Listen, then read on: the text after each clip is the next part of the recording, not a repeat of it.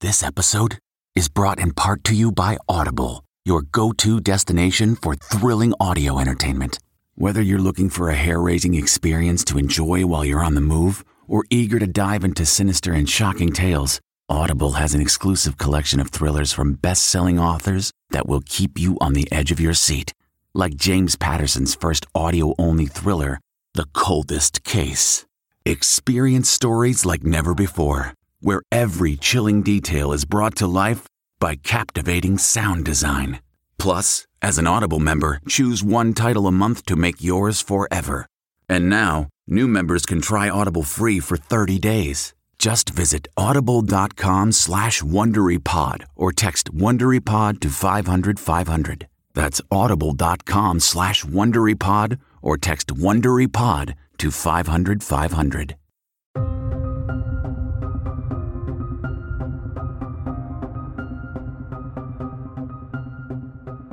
This is America Changed Forever from the CBS Audio Network. I'm Gil Gross. The President and First Lady have COVID-19, which is, of course, of immense consequence for the President, his family, and the nation. CBS News Radio White House correspondent Stephen Portnoy is a longtime Washington correspondent, but not since President Reagan was shot have we covered anything as important for the health of a president, and therefore, in many ways, the health of a nation. Stephen, good to have you with us. How are you? It's good to be with you, Gil. Some people say this is a shock but not a surprise. Many thought the president's ambivalence about masks, physical distancing were tactics to play down the virus, as he put it to Bob Woodward, to prevent panic. But it seems his feelings about all this were probably real.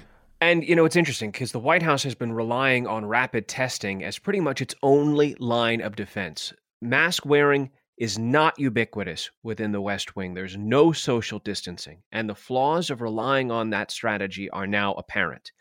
Hope Hicks, the president's most loyal and most trusted senior aide, received a negative test on Wednesday morning. That was before she flew in the close confines of the Marine One helicopter and then on Air Force One with the president to Minnesota on Wednesday. Later that day, she began developing symptoms, and only then did she test positive. So this idea that it's okay to not wear a mask and it's okay to not social distance because everybody's tested and everybody's tested negative, the flaws of that strategy are now clear.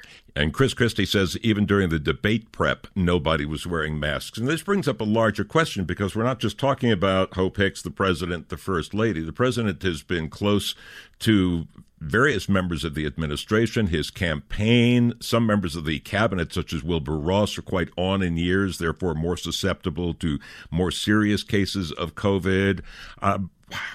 How much fear is there at the White House? Well, I think there's a tremendous amount of fear at this point. I mean, look, you have the President of the United States and the First Lady of the United States who have come down with the coronavirus. I mean, this is essentially the worst case scenario. And now the fear is that the virus is spreading across the entire senior staff. So there are steps we understand that were being taken on Friday morning to essentially isolate and quarantine and keep people separate and maybe enhance telework and see to it that fewer people are around. The question going forward with less than a month before the election is how does this affect the campaign? The president was scheduled to undertake a litany of different stops across the western U.S. He was going to overnight in Las Vegas. He was going to go to Los Angeles. He was going to Arizona. All of that for the foreseeable future has been scrapped. And obviously, it calls into question the president's strategy to prevent the spread in his own office, never mind prevent the spread of coronavirus across the country. And that brings up the question of credibility on the virus. Americans seem fairly locked in their choices. This election will probably be more about turnout than swing voters. But going forward, whether we're talking about the next 4 months or the next 4 years, there's now the question of whether the nation's leader is going to be believed on a major crisis facing the nation. Well, and credibility, I think, is a significant point. I mean, this president seems to have sought out some degree of deniability for everything he has said about this. He has said it's not as serious as the flu, but then he's also said it's more serious than the flu. He has said everyone should wear a mask, but then he said you don't need to wear a mask. He's made fun of people who wear masks. In fact, his opponent for wearing a mask. And so when it comes to emphatic statements, that the president might make about how we're dealing with this as a country, it's hard to know when the president is telling the truth, because he often wants to have both sides of every argument. And this brings up credibility in terms of his health condition as well. And this isn't just because of the track record of President Trump on being open with Americans about issues. Even in the case of President Reagan, when he was shot, we were to find out many months later that he was in much more serious condition than we were initially told. So even just dealing with the day-to-day, how is the president actually doing? There are, again, credibility questions here, which are important. There is always a need for the American people to be fully informed on the health of their president. It implicates national security. It implicates America's position and standing in the world. And at a time like this, where there's tremendous uncertainty about the health of the president, direct and accurate and regular updates from the White House to the American people are absolutely essential.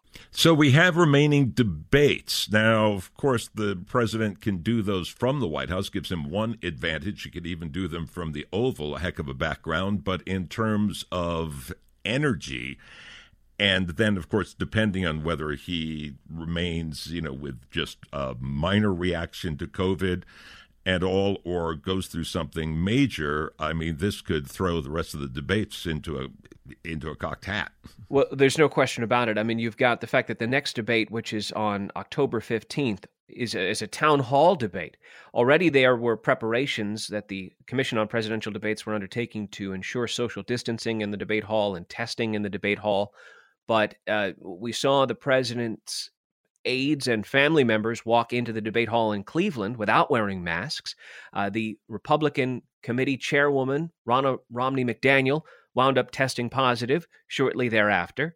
And so there are really significant questions about the fact that the president's team seems to be infected with COVID. And the idea that they would travel en masse to various cities and interact with members of the public, and never mind the Biden campaign, this has really thrown a monkey wrench into this whole process.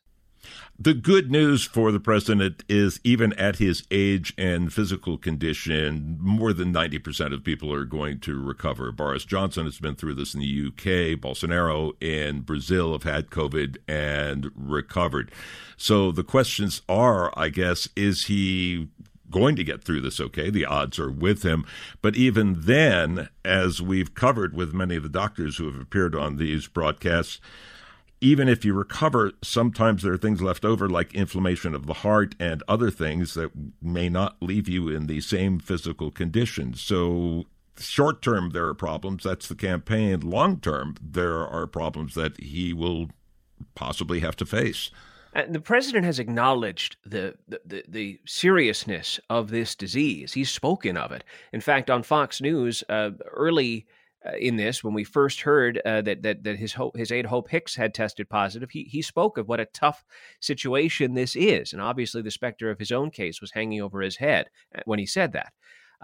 And so it really does raise questions about what this will mean to the president's daily activities and his ability to campaign going forward. And obviously, there are great questions about what treatments the president may be given by his military doctors. And so that's why it's important for the American people to be fully and regularly informed.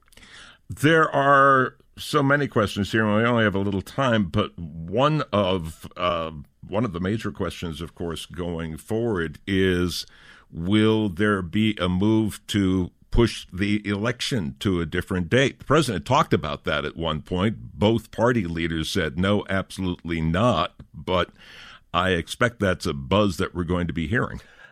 It might be something the president might again suggest. He suggested it in a tweet earlier this year that perhaps because of the coronavirus that the election should be moved. I don't see it happening. It's federal law that the first Tuesday after the first Monday in November is the day that in the states the electors are chosen by the voters, and I don't see that changing. Yeah, I don't see that changing either, but does go again. The president has been working hard, even long before this, to discredit parts of the election, especially if he were to lose. And anything that calls the fairness of the election into question is going to be a major thing for his supporters. There's no question about that. I mean, the key question now is, what are the president's attempts at outreach from the White House? As we're speaking, Gil, it's early in this. The president was said to be developing mild symptoms, but he also, according to aides, was interested in communicating with the country. So will he regularly tweet? Will he appear on television to the degree that that's possible, to the degree that the television networks feel comfortable being in the same room with him to videotape him? So these are critical questions that will affect the politics of all this. And they're really, at the moment that we're speaking, there are no answers. CBS News Radio White House correspondent Stephen Portnoy. Stephen, thank you. Thanks, Gil. You're listening to America Changed Forever from the CBS Audio Network.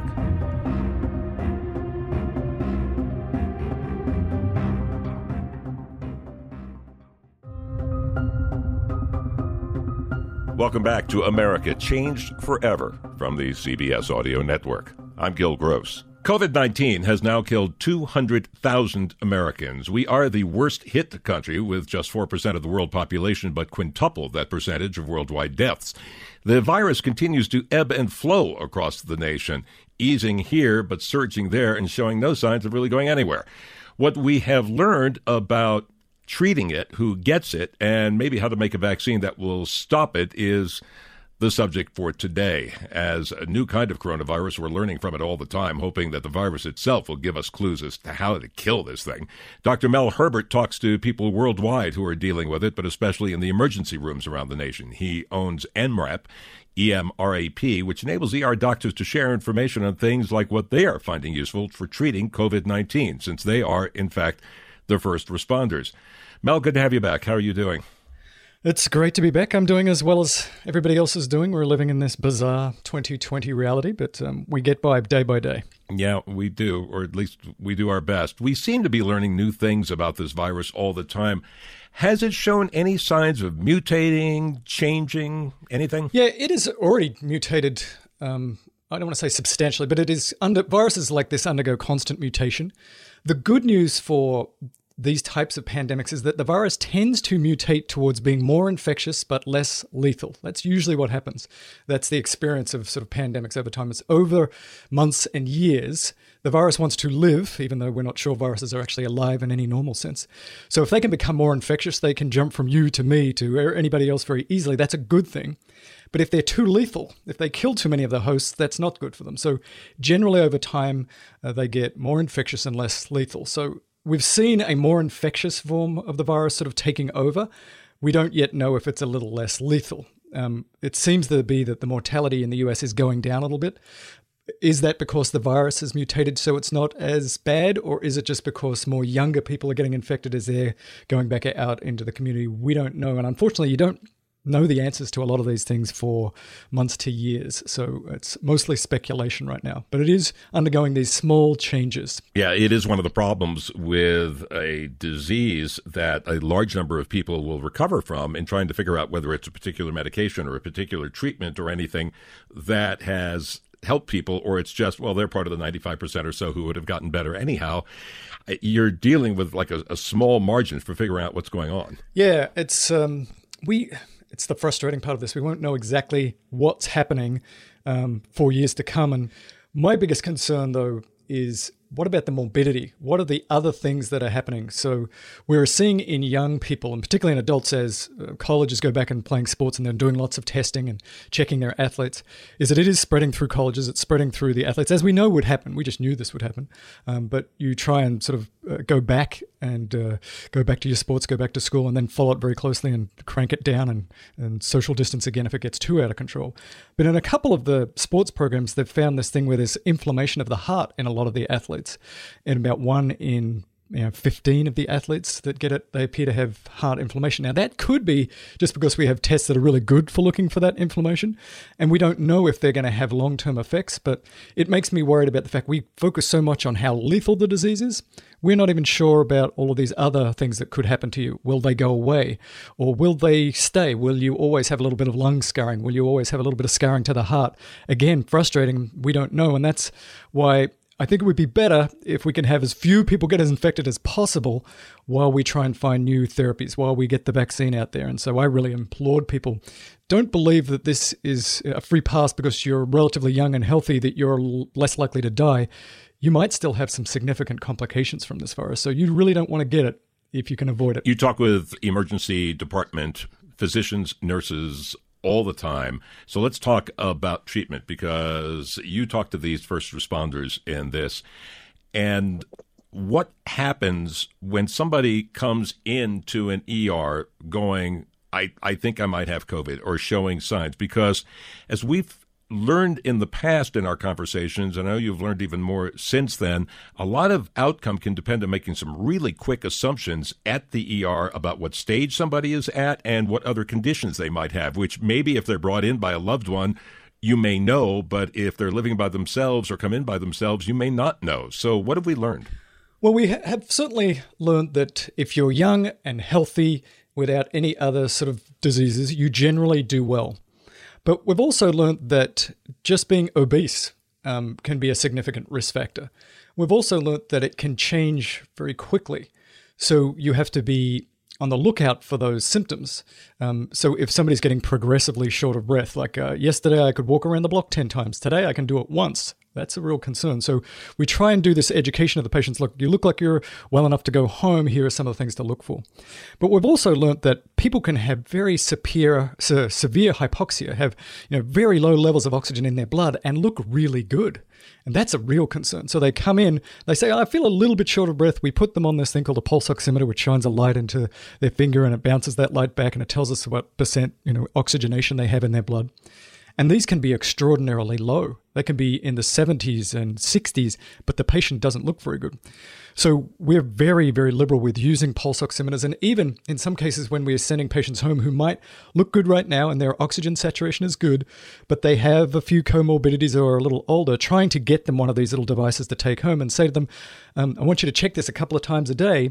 And if it drops below, a lot of people are using 94%, then you should come back and we should check you out, because most people's pulse oximeter should be above 95. Certainly if once it drops below 90, that's pretty bad. Like 90 is not like an A in this case. 90 is a definite D. So we're learning how to use these pulse oximeters. We're learning how to sort of try and send people home that don't need to go, but we do it all quite anxiously, because when people get sick, they can go from not looking too bad to very sick pretty quickly. When you and I first talked, what seems like ages ago now, doctors were very interested in convalescent plasma as a possible life-saving treatment. Then it got mixed up in politics. Now I hear about it talked about in the same breath as hydroxychloroquine. In fact, another study came out on hydroxychloroquine this week showing it did not work better than a placebo. But taking all politics out of this, is convalescent plasma a treatment for this disease? Have we learned anything more about that? We are still so early in this part of the therapy. So the problem with the politics is that everybody up the top was rushing to say, we've got a therapy, we've got a therapy. There's a few small studies that suggest that it might be helpful. It has been in the past. If we look at other diseases, it has been helpful. It is not a magic bullet, but it's potentially helpful. We just had another paper just came out recently, again, very small, that suggested that this can, reduce morbidity a little bit, make people a little bit less sick. But in order to know how good it is, in whom to use it, when to use it, we need very big studies. Those studies are ongoing right now, but we won't have those results for a while.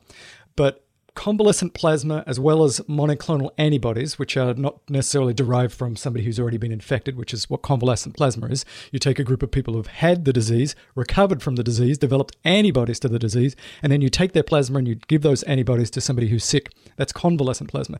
You can also do it in a more artificial way where you make antibodies sort of in the test tube and give them to people. That's also promising.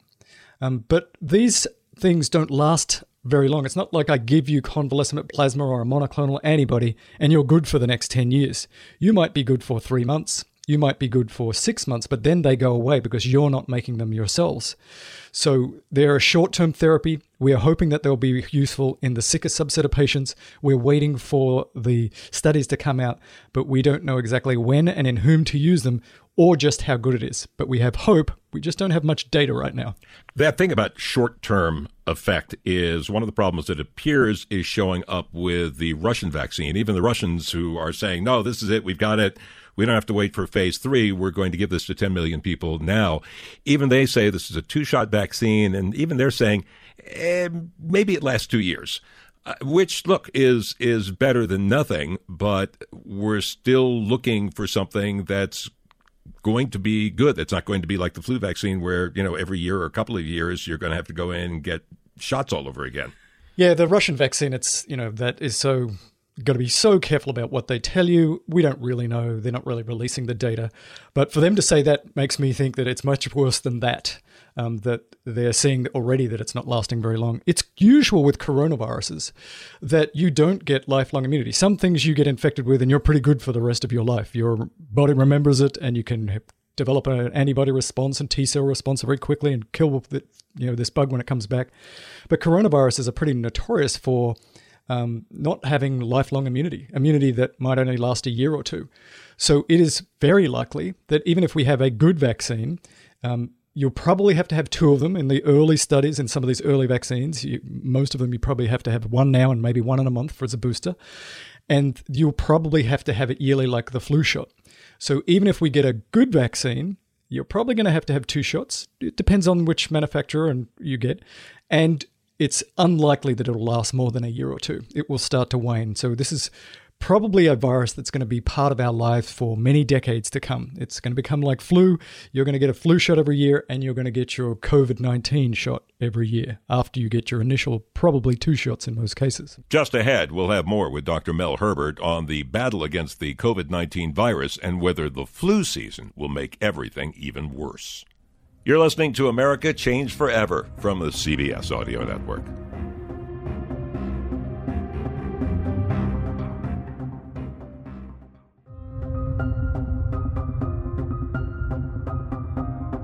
This is America Changed Forever from the CBS Audio Network.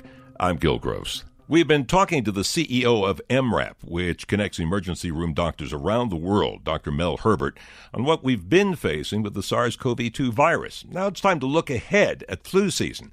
One of the things we've been dreading is being hit by flu and COVID at the same time. So what exactly are we about to be facing? It can't be good. We don't know for sure, but the first and most important thing is get your flu shot. Now, the flu shot is nowhere near 100% effective, but it can significantly reduce morbidity and mortality in patients. So you get your flu shot, absolutely, for everybody. That's the first and most important thing. Australia tends to get the flu before us, and that's actually how we work out which vaccine to have in North America, is because the southern hemisphere, they get usually the same sort of virus that we're about to get. And so we look at them, we look at how bad flu season is, and we try and work out, okay, which vaccine we need to do this year. Australia, for example, this year had a pretty mild flu season. In fact, a very mild flu season. And a lot of people have said, well, so we don't have to worry about this convergence of COVID-19 and flu this year in North America. But we can't say that, because what did Australia do really well? They wore masks, they did physical distancing, they were able to suppress COVID-19, which is a very infectious disease. And guess what happens when you do that? You also suppress the other viruses that are out in the community, one of them being flu. So we don't know what's going to happen in North America, because we are not doing what Australia did very well, which is all of those public health things. So there's a lot of public health people who believe that the fall and the winter could be the worst part of this disease we've seen so far. We hope not, but the only way that's not going to happen is if the people at the top really can send the message. This is the time to really do the right thing, to wear the mask 95% of the time when you're out, to try and avoid crowds. The other thing we've learned about this virus is that it's probably an indoor virus. When we're outside, when there's UV light, when there's wind, and that reduces the concentration of the virus, that's sort of protective. But as people go back inside, as they use public transports, as they're in big buildings, as they're in schools, we're really concerned that those virus particles are able to float in the air now. We're still not exactly sure, but that seems to sort of explain why it blew up in places like New York and not so much in places like California. So we're really going to have to be on our game if we're going to get through this next sort of 3 to 6 months.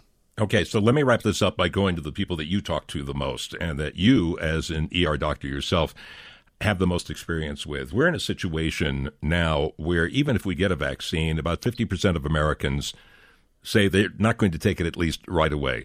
Here's the thing. For the doctors and nurses in the emergency departments around the country, that means even after we get a vaccine, they're going to have to be taking the precautions they are taking now. This really has no end for them for a long time to come.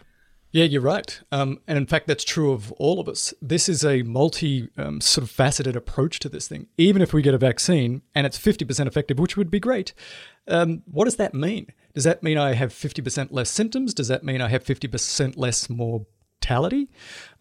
And so if I'm a little older, maybe you've reduced my mortality from 20% to 10%. That's still really high. Do I really want to go out and be out in the world? I don't know. Same, like you say, for the doctors and nurses, that means this thing will still be circulating out there for months, many, many months. They're going to have to continue to take precautions, but not just them, everybody else. Even people within the House of Medicine are very concerned about the messaging that we're getting. If we push this vaccine too fast, if we don't really analyze the data, if we don't study it in enough people, who's going to trust that we're telling them the truth, that this vaccine is indeed safe, it is indeed effective? So it's really important going forward that we can trust the information we get, that we don't get ahead of this thing, that we listen to the public health experts and people who don't have financial interests in seeing this vaccine as a blockbuster. And that's where we are right now. It's a dangerous time because everybody is concerned that this push to find a magic cure, particularly before November 3rd, has created a situation where we're not going to be able to trust the people we should be able to trust. Well, as the scientist told us early in this, when we were asking, who do we listen to? We're hearing so many conflicting things. And he said, listen to the scientists, don't listen to the CEOs. The CEOs are saying something's going to work because they're looking for investors. The scientists are the people that you need to focus on. And I guess that's what we're going to have to take out of this for now. Yeah, we really have to listen to those people who have been doing this for decades. Public health experts, vaccine experts at universities. There's a lot of people that can be trusted, that are smart and trustworthy. But be careful where you get your information. It's really just a ridiculous situation that we've found ourselves in. And we should also be looking internationally as well to places like the WHO, to public health services around the world, looking at experts that have no conflicts of interest and what is the predominance of the evidence, the predominance of the expert opinion. That's what I'll be looking for. Bring it all together from the experts who don't have conflicts of interest. There you have it. Dr. Mel Herbert is the man behind MRAP, where ER doctors and nurses share information on everything that's going on right now that they're seeing in COVID-19. Mel, as always, I so appreciate your being with us. Thank you so much for giving me the time to speak, and we'll speak again soon, I'm sure. You're listening to America Changed Forever from the CBS Audio Network.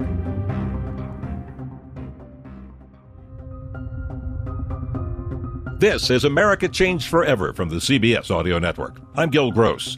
There's an old joke in the NHL about the propensity for fisticuffs, that there was a fight and suddenly a hockey game broke out. That could have described the first debate, which CNN reporter Dana Bash described right after it ended in such a concise and graphic way she's guaranteed meme existence for the rest of her days. But was it as much of a bleep show as it seemed? Here to talk about how American presidential debates might be changed forever is CBS News Chief Washington Correspondent Major Garrett. Major, good to have you back. How are you?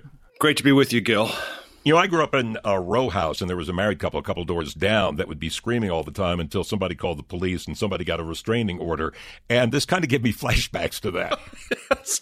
I think there were a lot of American households in which flashbacks were occurring, almost none of them pleasant. You have to ask yourself, okay, should debates go forward? Yes, they should. Why would you say that after observing what you observed? Because A, it's real. B, it is about one of the underlying issues of this campaign, which is the psychic satisfaction of the country with the Trump phenomenon. Because one of the things that Joe Biden has said is, I'll return the country to something that looks more normal. Well, that becomes an issue. And if abnormality is what you see on the debate stage, then that by definition elevates the question of, does the country want something that it feels is more normal? So I'm not opposed to a debate that looks like that. I'm not opposed to a debate that leaves people feeling dissatisfied or depressed even about American democracy because the president is the president. And until he's not, we're part of that whole package. And in an election, you can't separate yourself from the package of the incumbent president, whatever it is that he or eventually she brings. This is going to be a turnout election. Certainly the GOP seemed to decide months ago, at least in the presidential race, there weren't that many undecided voters out there. So this would be 100% about which party turned out the base better. To that degree, did the president do exactly what he intended to do? There is a cynical interpretation that's precisely what the president was at least partially aiming at, because there is in the campaign theory of Donald Trump and those who work around him a very positive zero-sum game. If people originally motivated who are not Trump supporters don't show up, motivated Trump supporters possibly could outnumber them. Well, in terms of discouraging some of those anti-Trump voters who may not be that strongly pro-Biden, the Bernie voters, the Warren voters, and on, it was interesting that Trump seemed to try and push Biden into hurting his credibility with progressive voters. I don't know if this is going to hurt Biden, who may be, as we've talked about, getting as much of an anti-Trump vote as a pro-Biden vote, but it is a tactic to suppress support for Biden. You can see the strategy. There was a couple of moments where, in the case of, are you in favor of enlarging the Supreme Court or getting rid of the filibuster, that the former vice president did a full-blown dodge. That's an area of separation because some progressives have called for both. But the president never gave that any oxygen, never gave it any room. And also, Gil, this is the other thing I was struck by is I spent a lot of time listening to the Trump campaign about all matters. And I spent a lot of time particularly listening to them describe what this debate was going to be like. And they not only said, but they put hard dollar money on television ads saying, Joe Biden can't handle it. His mental acuity is gone. All he does is read off a teleprompter. He can't handle the pressure or the duration or the requirements, intellectual and otherwise, of a debate. Well, if that's your premise, then why don't you be quiet and let people judge for themselves? By interrupting, he not only energized Biden, but he got in the way of any potential missteps, rhetorical or otherwise, the former vice president might have made. That left me very confused from a strategic point of view, because I always expect campaigns to do what they say is the main thing they're trying to accomplish. And the president didn't do that. If there were dodges, there were certainly dodges on both sides. Biden and then Kamala Harris in later interviews dodging the question about packing the quarters, reporting the end of the filibuster. For Donald Trump, two of the ones that really stood out is Chris Wallace asked him specifically about a health plan to replace Obamacare, and Trump talked all around that. And then Trump refused to simply say he is against white supremacy. Even the next day, careful to say when he was pressed, he would not support that, but you couldn't get the sound bite, I'm against white supremacy. Right. No, you can't. And this has been a pattern since 2015 when he first entered the race. First of all, he suggests he doesn't know anything really about any of this stuff. And even when pressed by Chris Wallace, give me a name, tell me who you want me to denounce. Like it's a performative act that really doesn't have any true original intent on the president's part. He doesn't. And he's been given every opportunity to say, on my behalf, on behalf of my supporters, on behalf of this country I lead, right-wing extremist violence is a real threat. I've read about it from my Department of Homeland Security. I've read about it from the FBI. I believe left-wing extremist violence is a threat too, and I can give you chapter and verse on that, but both are wrong.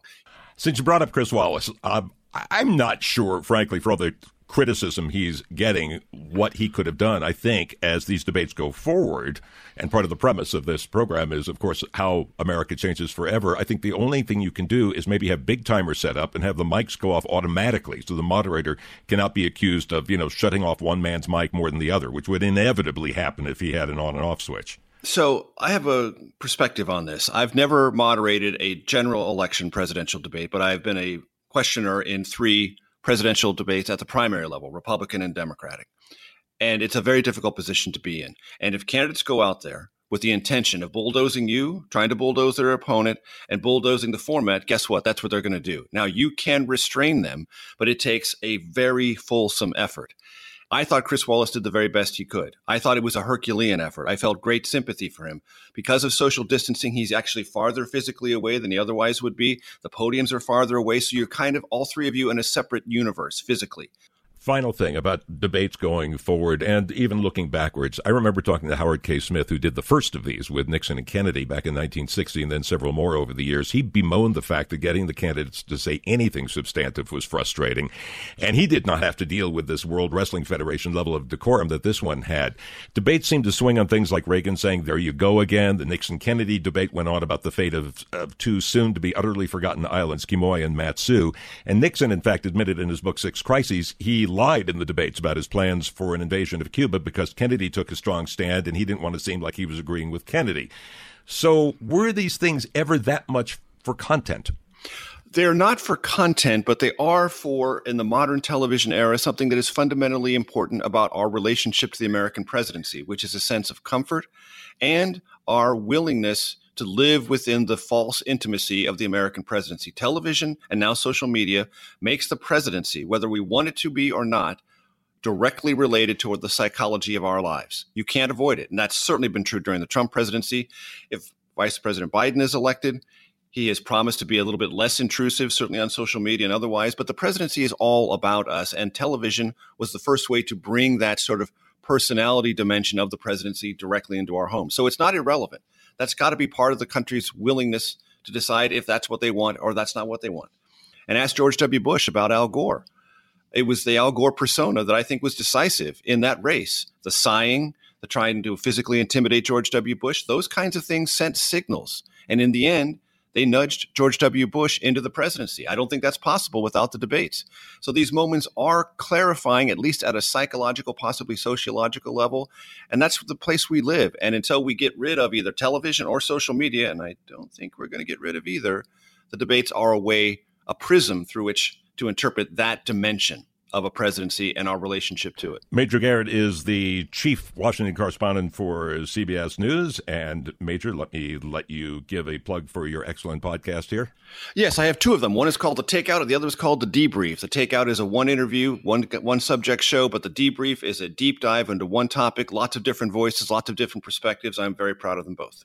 And you have every reason to be. Major, thank you so much for being with us again. Thank you.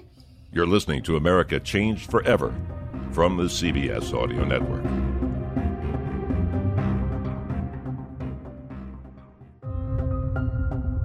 Welcome back to America Changed Forever from the CBS Audio Network. I'm Gil Gross. Military flight training is expensive and dangerous. From 2013 to 2017, 133 service members died in aviation accidents. CBS Sunday morning correspondent Lee Cowan got an exclusive look inside the cockpit of training with augmented reality. California's Edwards Air Force Base. It's a cathedral to aerospace history. Names like Yeager and Armstrong come to mind. Anything that was cool, game changer, it happened here. And it still does, says Colonel Laz Gordon, Vice Commander of the 412th Test Wing. And quickly you start seeing that. There's your sonic boom. Whoa. I knew one was coming. Every day, jets shatter the skies here, training the best fighter pilots in the world. It's dangerous, not to mention expensive. An F-22 Raptor, for example, costs about $40,000 for every hour it's in the air. Fighter pilots like Navy Lieutenant Travis Johnson say at the moment, though, that's still the best way to train. You don't want the answer for why you got shot down or why you lost that fight to be because I wasn't trained. I didn't know how to handle the situation. But in an era of shrinking budgets, pilot shortages, and burnout from endless wars, the Air Force was faced with a big problem. If we do not innovate, we're going to lose. Period. And the stakes couldn't be higher. We're faced with an opposition that has, superior numbers, technology that's at least on par with ours. And if we're not scared of that, we should be. What countries are we talking about? We're talking about China. Dan Robinson is a graduate of the UK Fighter Weapons School, the equivalent of the Navy's Top Gun. If it's got wings, he can fly it. But it was a virtual reality racing game that got his aerospace startup, Red 6, off the ground. And I said, guys, can we do that in airplanes? The guys frankly looked at me as if I was crazy and said, no, we can't do that. What did you think when he asked you that? I immediately thought, who would be crazy enough to let us use their plane to do this? And then Dan returned with me. No sane pilot would fly blinded with a headset on projecting only virtual reality. Augmented reality would be the answer, allowing pilots to train against a virtual aircraft while still flying their real surroundings. But augmented reality doesn't work in the daylight, and it's not fast enough to keep up with a fighter jet. Or is it? And the first time the tech crackled into life and we saw something in the sky, that's when we knew. And that this was possible? That this was possible. The question was, could we do it in the air? We were familiar with the dream and the concept, but we were always told that that was years and years away. And then we walk in and suddenly realize it's today. If all goes as planned, the Air Force hopes to have Red 6's augmented reality in the cockpit of a T-38 by early next year. That's fast, but not fast enough for a fighter pilot like Dan Robinson. I am really grateful and stunned when I really reflect on what we've achieved, but I always want to go faster. Air supremacy isn't a race he plans to lose. For CBS This Morning, I'm Lee Cowan, somewhere high over Southern California. You've been listening to America Changed Forever from the CBS Audio Network, produced by Paul Whitty-Woodhull and District Productive. I'm Gil Gross. The Hargan women seem to have it all. From the outside looking in, we were blessed. My mom was amazing. But as detectives would soon learn, there was a lot going on inside the Hargan household. Ashley and I have been calling my mom and the house and Helen. Okay. No one's answering. 63-year-old Pamela Hargan gunned down in her own home. Her youngest daughter, Helen, lay dead upstairs. Patrol, when they arrived, assumed or thought that there might have been a murder-suicide. But for the detectives on the scene, there were things about the scene itself that were concerning to us on day one. Who would want to kill their mother and their little sister? There is no boogeyman here. It is exactly who we think it is. I'm Peter Van Sant from 48 Hours. This is Blood is Thicker, the Hargan Family Killings. Listen to Blood is Thicker, the Hargan Family Killings, early and ad-free on Wondery Plus.